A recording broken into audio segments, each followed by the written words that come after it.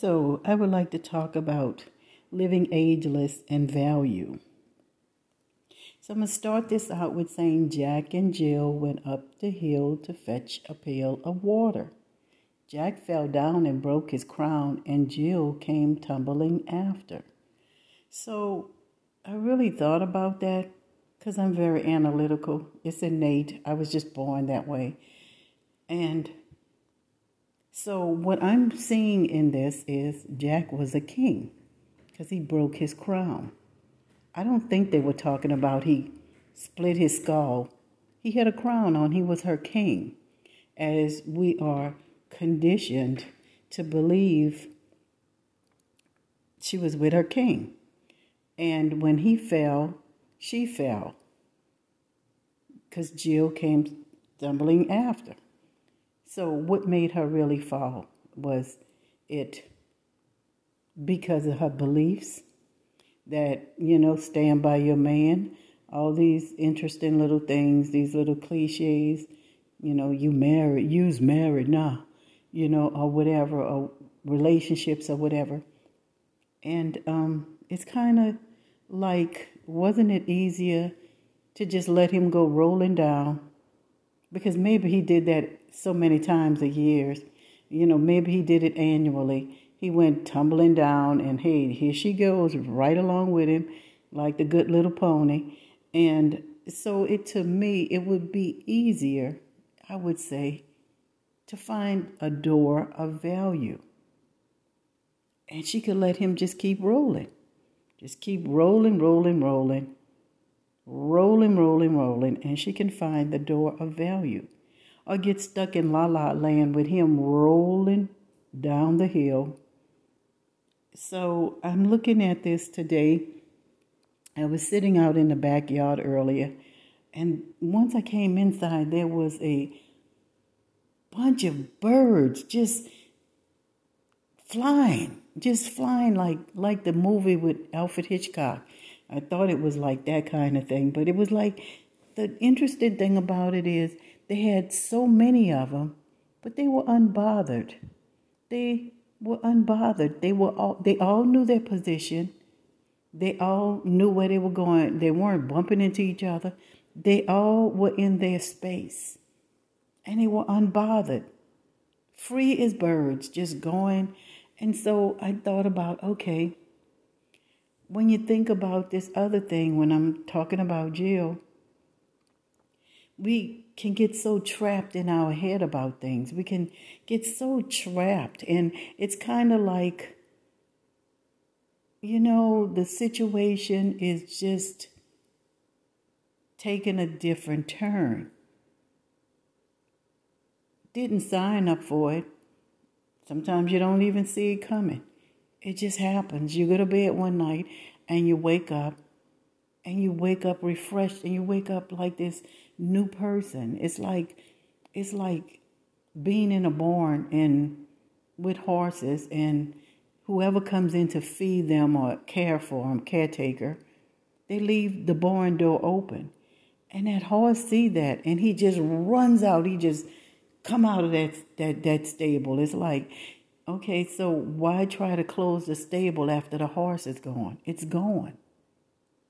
Why try to recreate how it was before that horse left?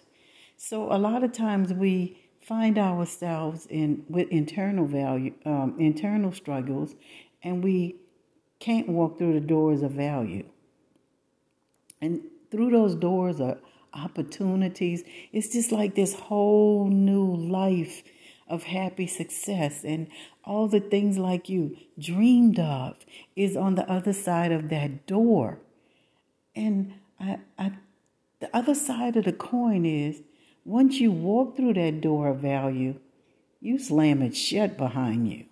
I mean, it's not necessary that everybody need to walk through the door of value. You have to earn it. It's like, I think our soul is like right next to us, walking along with us. We have to earn our soul.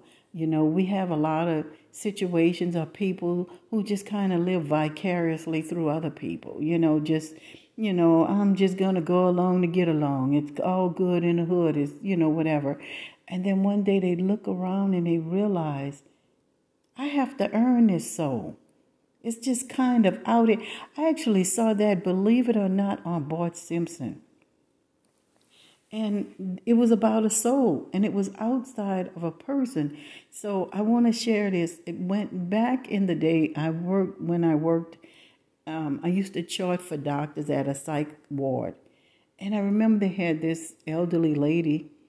She was not able to talk. There was no rhyme or reason. Her tongue wasn't cut or anything. She just wasn't talking.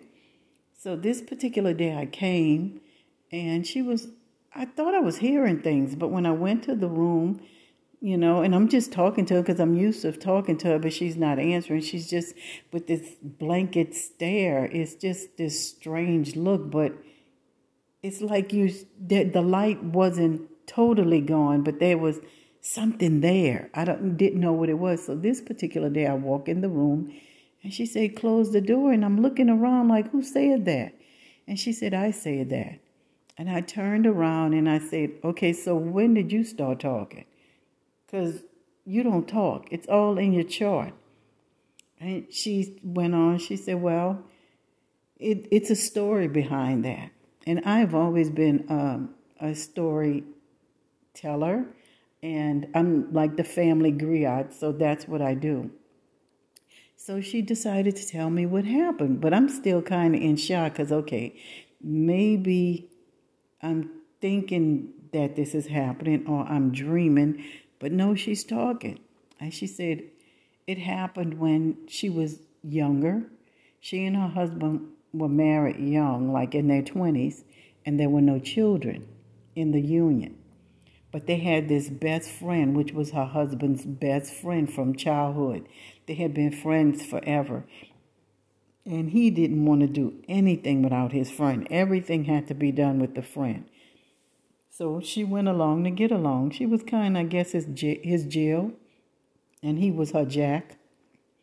And so she said one day she was lying on the sofa and she fell asleep. And when she woke up, the best friend had his private in her mouth.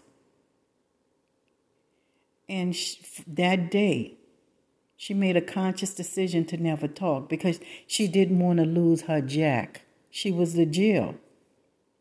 And she knew if she would have told her husband, he was going to take sides with his best friend. So it was best to just zip her lips, literally zip her lips and never speak again. But something, I don't know actually what it was. Was it my energy? I don't know what. Something made her break that chain. And she felt she wanted to tell her story. And she, I guess it was like a selective mutism. I don't know. Because she selectively chose me to tell me this story.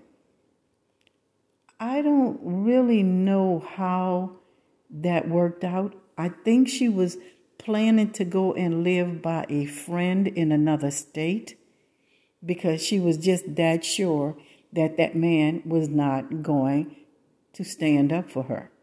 He was going to take the side after many years because she had been like this, like maybe 30 or 40 years. It was years that she chose not to speak again because she was not going to speak ill about her husband's childhood friend. So the moral of the story is how many people sell themselves short. My daddy always said that, never sell yourself short. So when you wake up and you realize something's not right, something's not feeling right, you just wake up and you turn and you open that door of value. And there you'll find your rainbow. You'll find everything you thought about and you thought had eluded you.